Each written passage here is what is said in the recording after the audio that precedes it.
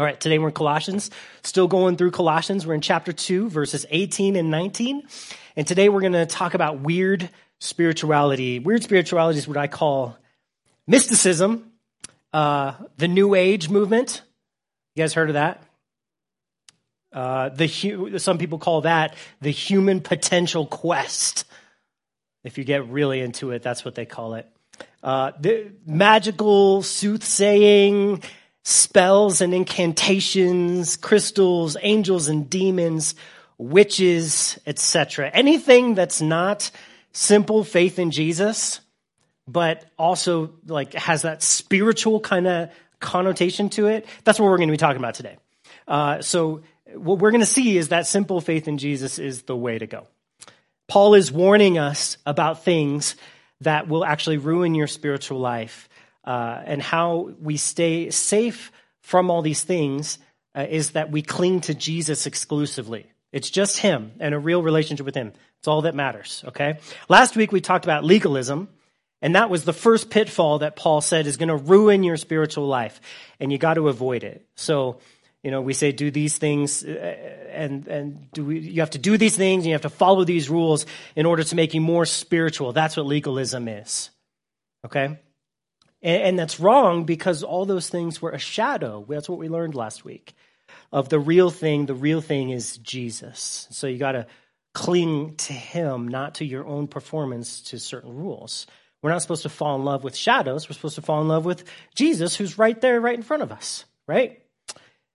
So we're free from all those religious things because we have this real relationship with Jesus. But now we get into the second pitfall that we need to avoid, which is weird spirituality or mysticism. And this is different from legalism because this is all subjective. Okay, legalism is do these things and that'll make you spiritual. Not true. Mysticism is all really subjective. It's like you need to kind of experience this or feel that, and it's all based on feelings to be really spiritual. But again, Paul is teaching us over and over that you are complete in what? Jesus. You're complete in Jesus. You don't need anything else. And you don't need a fancy experience to prove that you are in Christ. Big news. Headline news right there. You do not need a big experience. That's actually a pitfall. Thinking that you have to experience something, thinking you have to feel something, that is a pitfall. Because your salvation is not based on experiences, and it's not based on feelings, it's based on faith. That's what all the Bible and all of our salvation is based on, faith. Not experiences, not feelings. You might not ever feel saved. It just might not happen. And that is perfectly fine. That is okay. Sometimes God does give nice, fuzzy feelings, and that's perfectly within his right to do, and sometimes that's wonderful. But that is not what salvation is or is based on. And we can't seek those things. You are completely saved by faith in Jesus alone. You are complete in him. You don't need anything else besides his faithful love for you. That's what it's all about. His promises that he makes to you. That's what salvation's about. Not you making promises to God. Oh, God, I promise I'll go to church for the rest of my life and always believe in you. Your promises aren't what salvation is based on. His promises to you. That he's going to love you, forgive you, save you completely if you just look to him in faith, believe his promises. So I would say his promises are like structures already formed. You already have everything you need through Jesus. It is true. It is real. It is all finished. And all our daily growing is simply growing in understanding and walking in his promises. That's what it means to be a Christian. Am I gonna walk in what he's already promised me? Am I going to believe what he has done for me? So with that as our introduction, let's read our text, Colossians chapter 2, verse 18 and 19. Let no one cheat you of your reward, taking delight in false humility and worship of angels, intruding into those things which he has not seen, vainly puffed up by his fleshly mind, and not holding fast to the head, from whom all the body, nourished and knit together by joints and ligaments, grows with the increase that is from God. Who has the right to come into my life and say that I will not get the prize unless I have a certain experience? And Paul would say, nobody. Nobody has the right to come into your life and say, you need to experience this or feel this in order to be saved. And he says here, let no one cheat you of your reward. Let's break this down. What does that mean? There is a reward at stake here. And if you fall down this pit, you are going to miss out on the reward. So there's these false teachers that are so wrong, they're actually going to take what could have been yours and cheat you out of it. They're going to swindle you out of it, rip off, deceive. They're going to hustle you by their false claims. Speaking of swindling, what do you call a Mongol leader who swindles people out of their hard-earned cash? Genghis Khan, man. Right? It's very true. Okay. I know you love them every week, Beth. I do them just for you now. Yeah.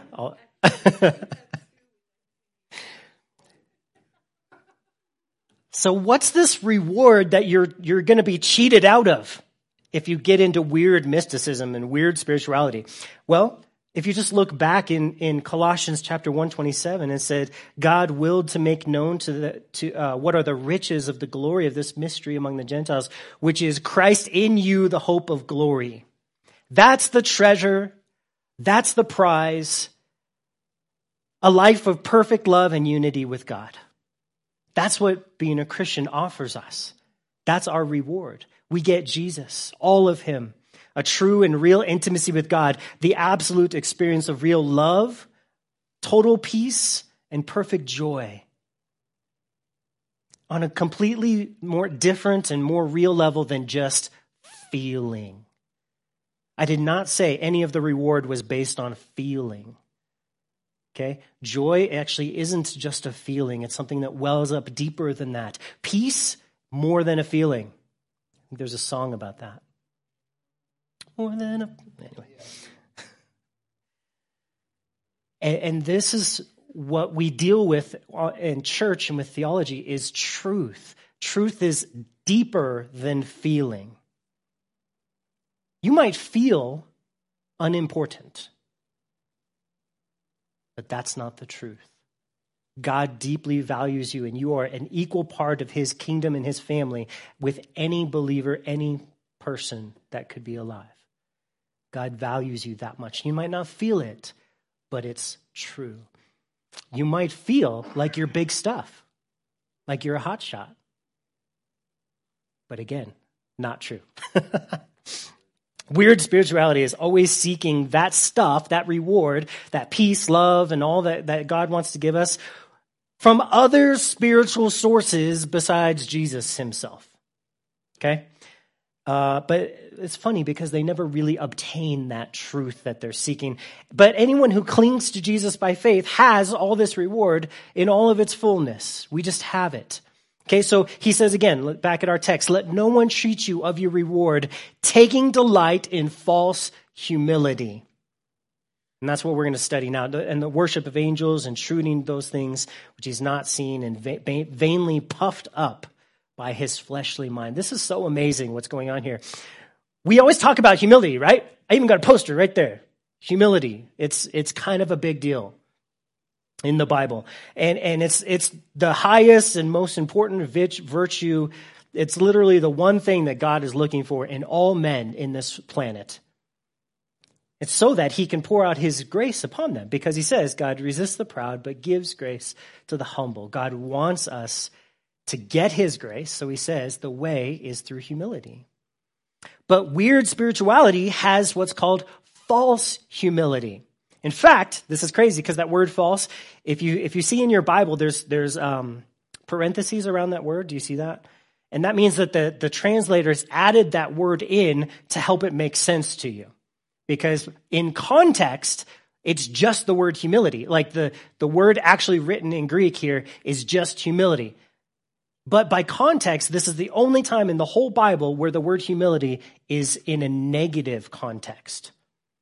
So he's not talking about real, authentic humility because God loves that. But weird spirituality gives you this false humility. And what does that mean? We'll talk about it.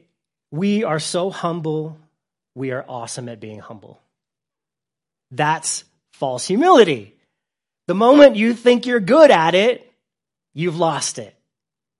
I am so humble. Right? You just lost it. You're not humble if you say that. And so we need the Spirit to guide us and to teach us. What am I trying to say? We are so humble, we're awesome at it. That loses our humility. And so what these people do, this mysticism, is they say we need a Spirit to guide us. We need a vision to teach us, but not Jesus and not the Holy Spirit and not his word. We need to know secrets that other spirits will show us. And we need to know the universe and the will of the universe and these type of things, okay? And so what we see here is that humility ceases to be humility. When you delight in your own humility, it becomes pride. And so Paul clearly states here that the basic problem with the false teachers that they were dealing with in Colossae was their egotistic, fleshly minds. They professed humility, but it was actually a cloak for their pride. And see, down in the bottom, Paul says they had vainly puffed up by their fleshly mind. Do you see that part?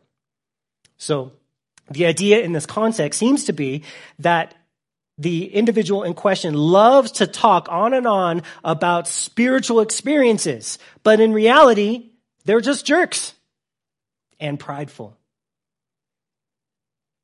Have you ever met somebody that talks a big game about being spiritual, but in reality, they are not full of love? They don't want to give one moment of their time to you. They just consider themselves important. And that's what happens with this whole New Age thing. And so how can we tell? How can we tell if someone is this way? Well, it's easy because they're actually going to have no real control over their flesh.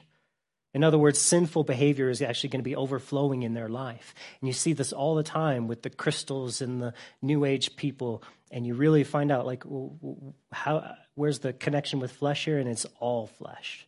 It's all selfish.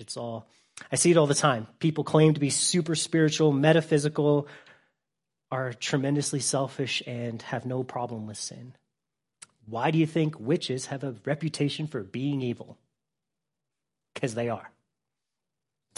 Just listen to people, super spiritual people talk. Listen to what's in the heart, because what's in the heart always comes out, and you're going to hear anger and bitterness and all the stuff that is not the peace and love and joy that actually comes from Jesus. So again, our text says, let no one cheat you of your reward, taking delight in false humility and worship of angels. Worship of angels. What does that mean? Yes, people used to worship angels all the time. Watch how easy it is. Ready? Hey guys, tonight we have a very special guest with us this evening at church. I want you guys all to come out. We are going to have a real live angel joining us. Bring all your friends. Call the news. This is going to be truly amazing. All his wings, we're going to be able to touch his wings. We're going to be able to talk to him and find out what this angel has to say. It's going to be truly amazing. Now, if I replaced that word angel with Jesus, no one cares. and no one comes. Even though Jesus has promised that he's here with us whenever we gather, that he's with us and he'll never leave us, and he wants to physically be with us.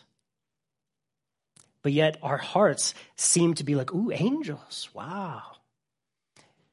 And even if yours didn't, angels were seen as this fancy go-between between God and men. And God is too big and important to care about you or for you to approach him. But again, that's false humility. It's disagreeing with God's word. Because he promises, and Jesus says that he's done all that is necessary for us to have a real connection with God himself. And so he's provided a way for us to go straight to God without any go-between. And so these, worship of angels is just silly. By the way, demons are simply angels that have fallen from doing God's will and serve Satan instead. And the Bible says 1/3 of all the angels that were created chose to go with Satan. And so when he says here worship of angels, he doesn't just mean the good ones. It could be demons that people are worshiping. And some people seek out these demons to worship them. And yeah, that's going to go great for you. An evil spirit isn't going to make your life better. But yet people sometimes think that, oh, this is exciting. I want to, do my Ouija boards or connect with these spirits. And it's just terrible, false spirituality. It's this weird spirituality. And Paul says it's a pit. Ray Stedman has an excellent description of what this verse is about. The key elements of this portion of Paul's writing were false humility and worship of angels. These are two invariable elements of false teaching in this context. So in Colossae, there was an ancient teaching called Gnosticism. Okay, everyone say Gnosticism. Great. Now you guys are vocabulary word for the day. And that was a teaching that there was this hierarchy of angels and human beings and God, and it all had to be acknowledged, and you had to know about these angels. And everyone began in ignorance and didn't know it until some secret person, taught you the secrets. And you came to their, Masonic temple lodge meeting, and they would teach you the secrets of the oneness of the universe and all the plans that you had to know. And it's all just a mess. So this ancient term Gnosticism went through various changes, and today it exists today, and it's called the New Age movement. It exists today, same exact thing. And it's the people that seek true oneness with the universe and all things, because all things were created, by God, and all the matter has oneness with God, and it's this false idea. And what happens is it claims to move you beyond yourself, but in actual practice, when you examine it, you find out that it's all just focused on self. That's all it's doing. You're just thinking about yourself and looking inside yourself and trying to develop yourself and your self-powers. And so it's gone on even from New Age movement. Now they call it the human potential movement. And so the idea is that everything is there inside you. It's all you need. God is there. And all you have to do is bring it out and develop your possibilities and full potential.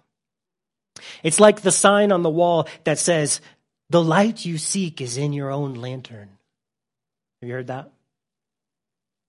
So this teaching is that you already have everything you need inside you. You just got to discover it. Whitney Houston sang the theme song of this idea, which was, "To love yourself is the greatest love there is." That's the theme song for the New Age movement, or the human potential quest. So what's the danger of that? Well, the Apostle Paul tells us plainly, it's because it disqualifies you from the prize. That's what's wrong with it. What prize? The prize is a life with Jesus. Adopted and loved and peace and joy and daily fellowship and communion with God. Isn't that crazy?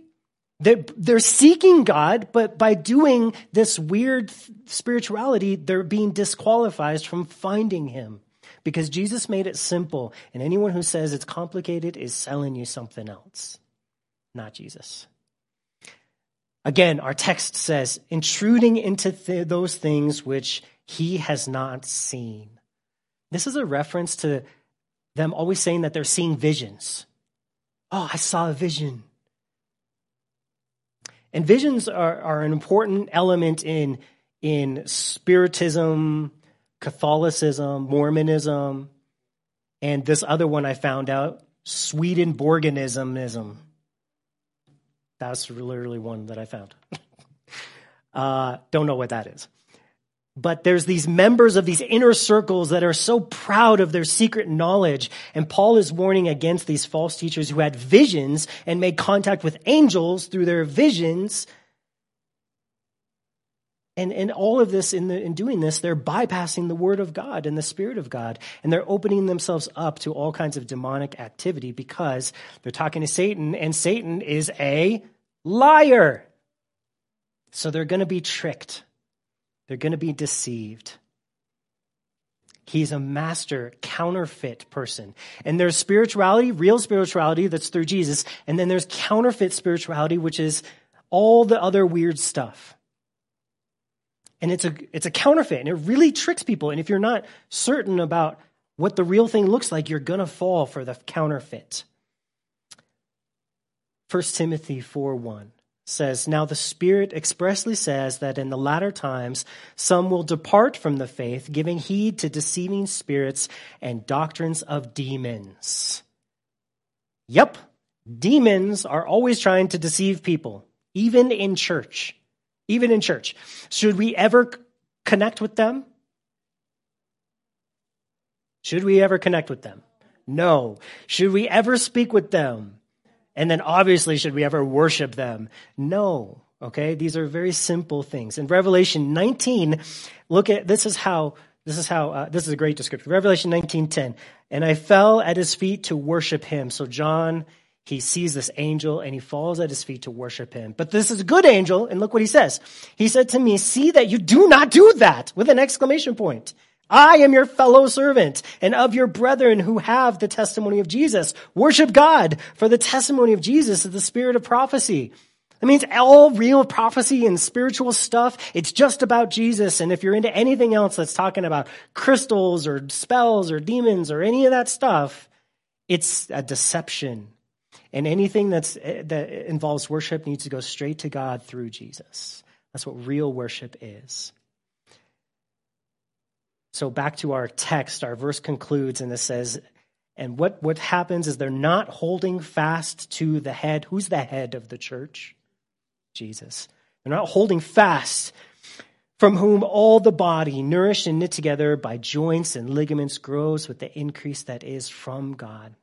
And that's the problem with all weird spirituality. It actually keeps us from holding fast to the head.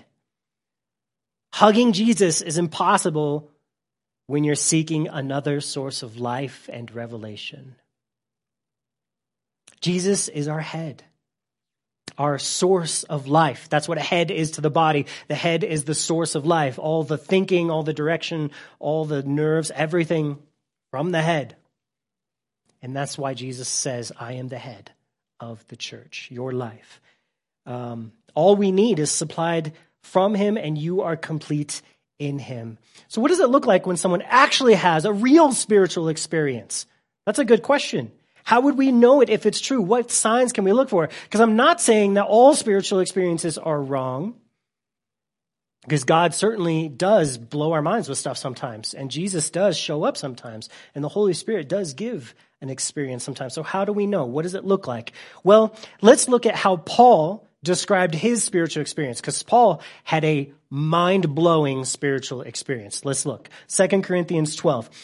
It is doubtless not profitable for me to boast. So there's the first lesson about all true, real spiritual experiences. You shouldn't brag about it. You should not brag about it. And do you see the difference already between that and weird spirituality? You know, dancing with your chakra and it's like, look at me. I've figured it out. I have this secret knowledge that I can share with you.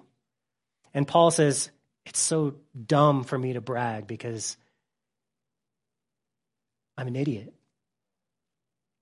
And it wasn't because I was awesome or I figured stuff out that God gave me a real spiritual experience. So right at the beginning, we're diverging from pride and selfishness. We're going towards humility and faith. So he's not boasting, he's not proud, he's not special. He says, I will come to visions and revelations of the Lord. So he's like, I'll tell you about it. I know a man in Christ, he's talking about himself, who 14 years ago, whether in the body or I don't know, or maybe he was out of the body, I do not know, God knows. So Paul, he's not claiming any special knowledge. He's not even sure how it all happened. He's like, I really don't understand. And it wasn't because I had this crystal around my neck, and it wasn't because I was going to this church and I knew magic words and I know the way. See the different paths? It's easy, guys, to tell the difference between weird spirituality and really following Jesus. Humility is always going to happen, okay? So no special knowledge. Then he says, such a one was caught up to the third heaven. So Paul's saying he actually visited heaven. Now, some people say this is when Paul was stoned to death and literally died, because that happened in the book of Acts. We read that Paul was, the people were all mad at him for telling him about Jesus. So they took him out and hit him with stones until he died. And then a few hours later, he got up and walked back into town to tell him about Jesus again. And they're like, we can't kill this guy. Okay. So they think maybe that's when this happened. So he may have actually died, and then God sent him back and said, nope, gotta die again. I'm not done with you yet.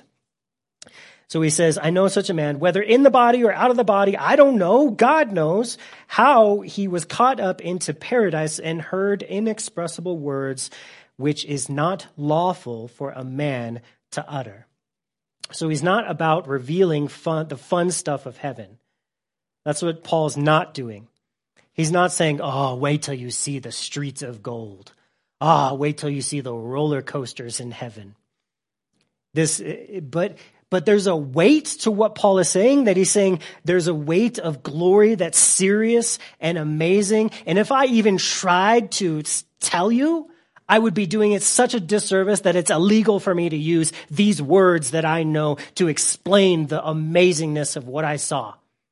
If I even tried to tell you, I would be convicted of being a false witness because I'm not explaining it good enough.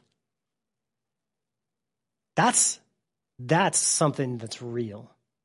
And that's what real spiritual revelation is. It's so good and so real and so heavy that words, you're not going to write a book and say, this is what it's about. Because Paul says that's just dumb. That's just illegal. It's not the way it's going to work. It's too good for words to explain.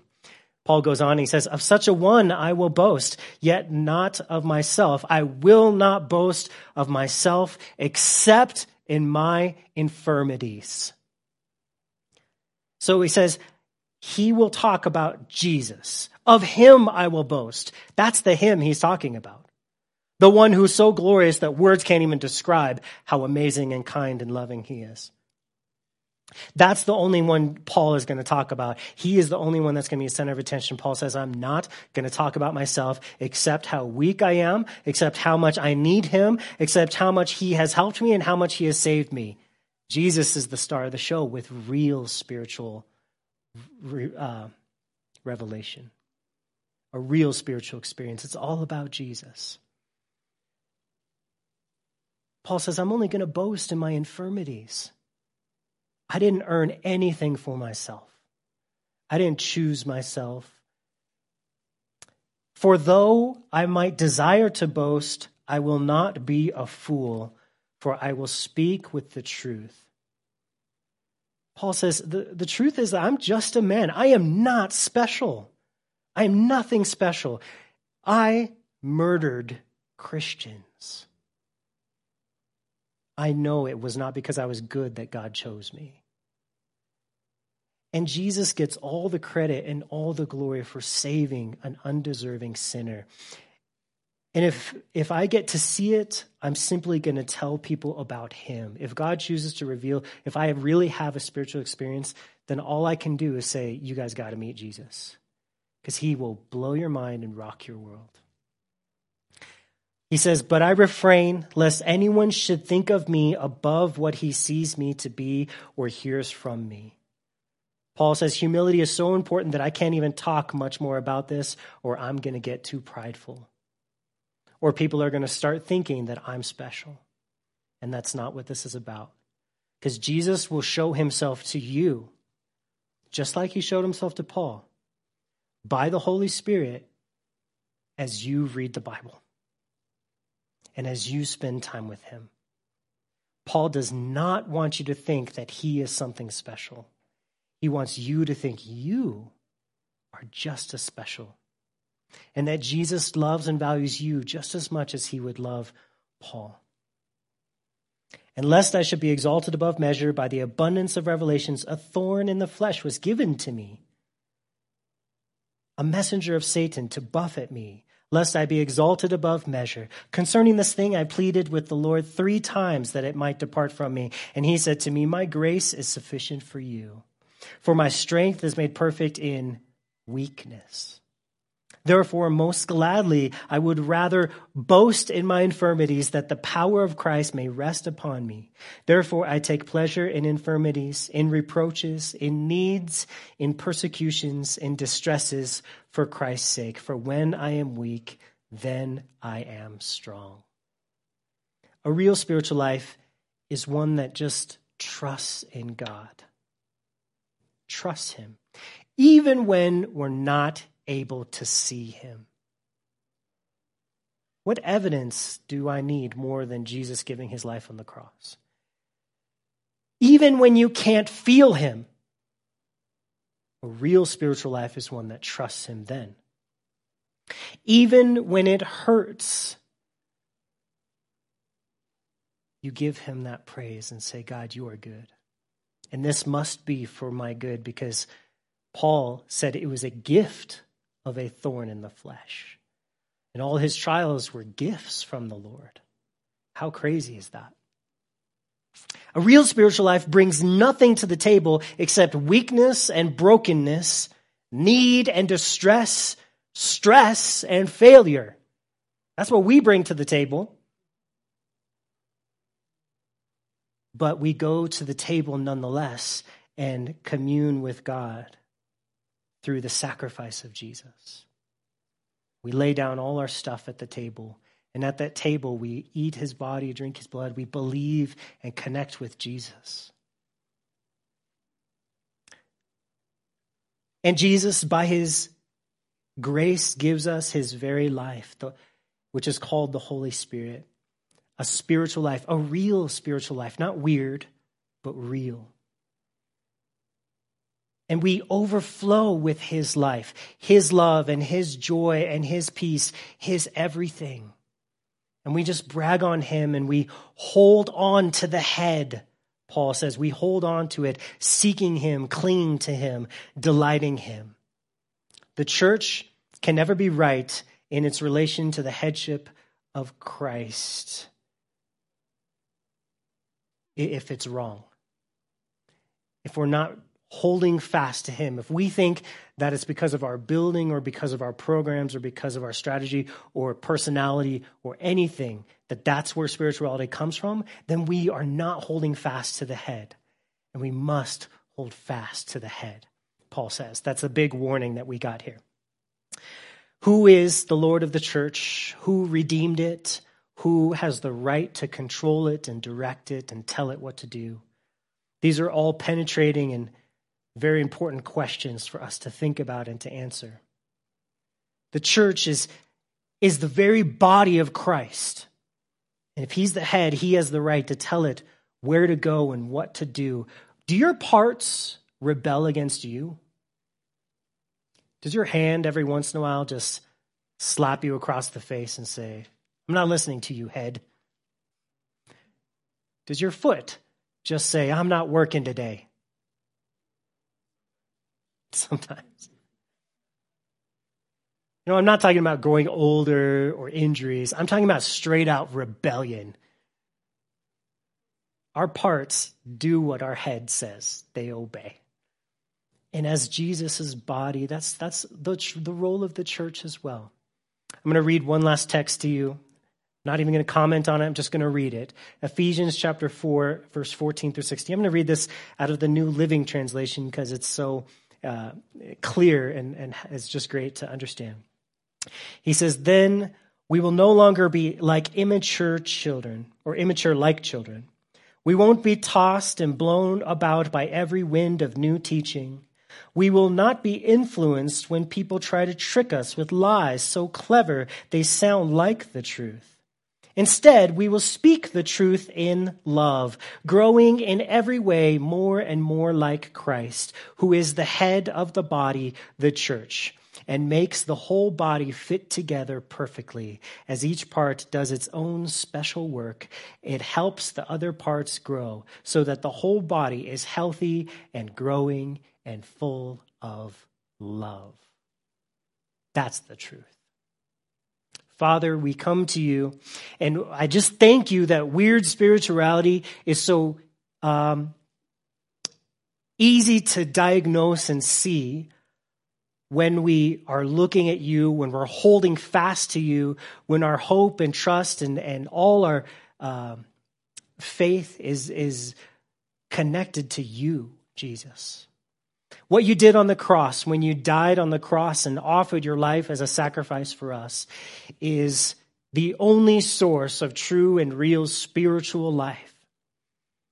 And that's what we put our hope in, our faith in.